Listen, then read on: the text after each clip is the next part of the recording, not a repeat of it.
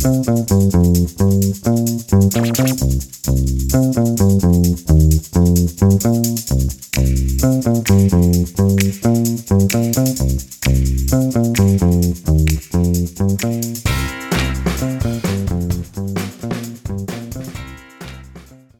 and welcome to our first ever Data Over Drinks podcast. I'm Rachel Bicking, the Chief Data and Analytics Officer here at cxLoyalty, and I'm excited to present to you this new venue to ask questions and talk about some of the insights that we're finding in the data that we have across our entire loyalty ecosystem. For our first podcast, we have with us today Emily Richardson, a very special guest from my team, to talk a little bit about post-COVID, pre-COVID, and inside of COVID travel trends. Glad to have you, Emily. Thanks, Rachel. I'm a senior customer analyst here at cxLoyalty, and I work primarily within our travel redemption data, which is super exciting because I'm very passionate about traveling myself. Fun fact is that I am an avid snowboarder, and every winter pre-COVID, I'd take at least 3 or 4 trips out west to hit the mountains and the slopes. Yeah, you are always on the road, and part of the benefit, I think, of working within the travel industry as well is you always get to explore the hot new places before they come hot. So that's part of the reason I'm an avid subscriber to your Instagram. Oh, thank you, Rachel. Not much travel content these days, but hopefully it'll pick back up soon. Well, actually, untrue, Emily. You have been traveling, but in a way, I think that's consistent with our travelers, which is regional travel. Yeah, exactly. Good point. I always forget about that because I always assume that traveling is getting on an airplane and going somewhere. But my behavior does really match what we're seeing with our online digital search experiences.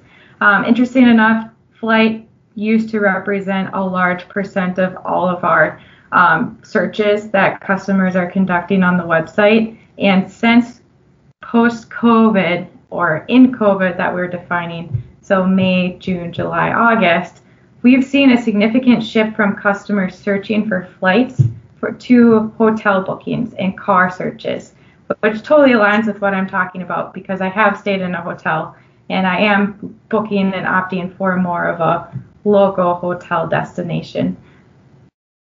No, it makes total sense. And I think we've all seen the trends because they've been talked about, across the industry and even at just a higher financial level that flights are so far down, which hopefully will come back as there's more safety, security. And I know that people are feeling more comfortable with traveling overarchingly, but hopefully, this trend of hotels is predictive of the confidence to come back in travel overarchingly.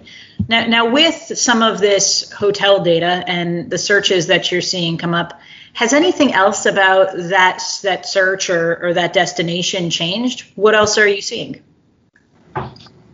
From a search perspective, it's really interesting because we can track to see the date customers are searching and the travel dates that they're inputting into the search criteria to see that there has been a big change between the window of when a customer searches and when they plan to travel. We're now seeing 25% of all of our hotel searches happening within a week window. So they're searching today, let's say today is Tuesday, for a trip on Friday.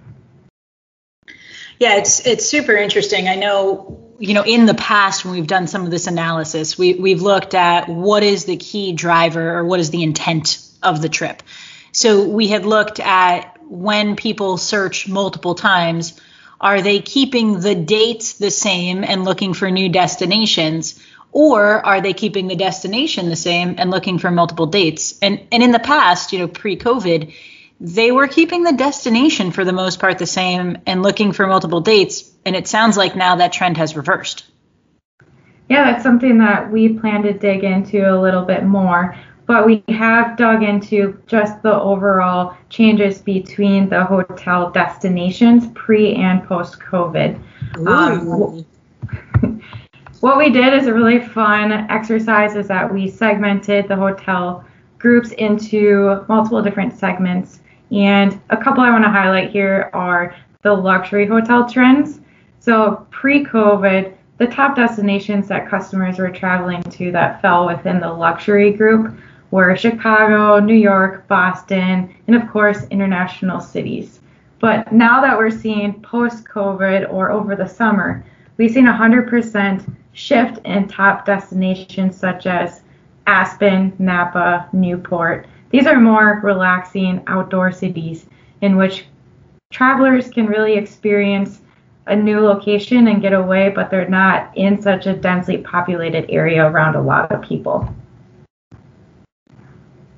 Yeah, makes sense. And, it sounds like you guys are just starting to dig into that, though I know a lot of effort has gone into normalizing that data, particularly because it looks so different in March and April than it even did over the summer. Exactly. Trends are changing every week, and it makes it really fun, but also difficult to analyze. Yeah, one of the things that I have a lot of interest in, when you look at the density of New York and Chicago and San Francisco, and it makes sense why they've always popped to the top of the list, right? They have more hotels, they have just more.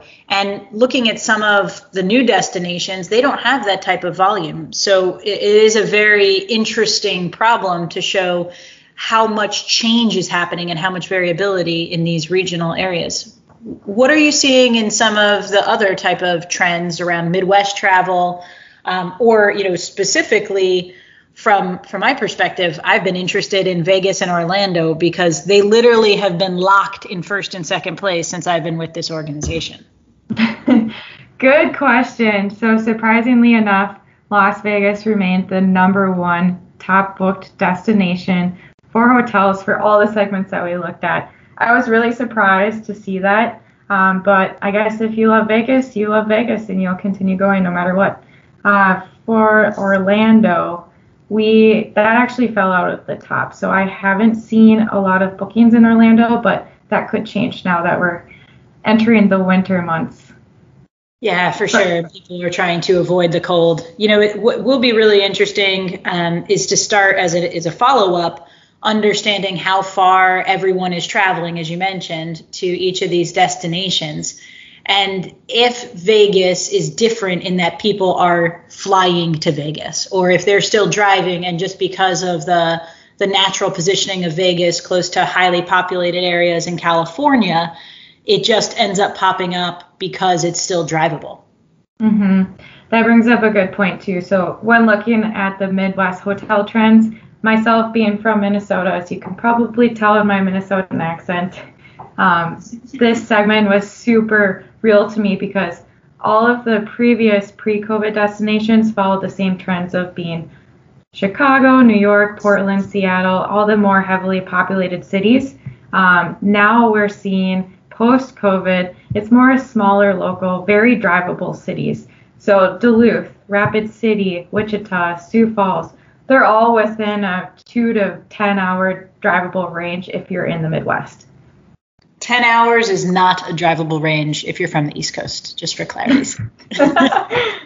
When you're in the Midwest, there's not a lot out here. Fair enough. No, that is really interesting. And I wonder, what that will do longer term, especially in Minnesota as things get colder, though I am aware that ice fishing is a big draw. So maybe those lake cities will continue to drive volume. And it's a great socially distancing activity. You're stuck in a hut out on the ice. Freezing.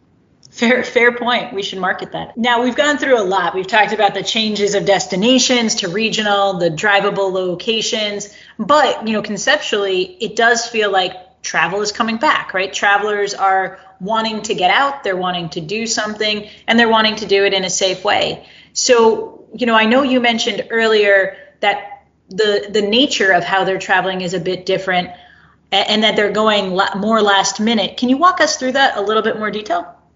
I think a really good example of customers booking in the near term, because there is so much going on in the economy and in the environments of travel restrictions, customers are looking to book within a shorter window.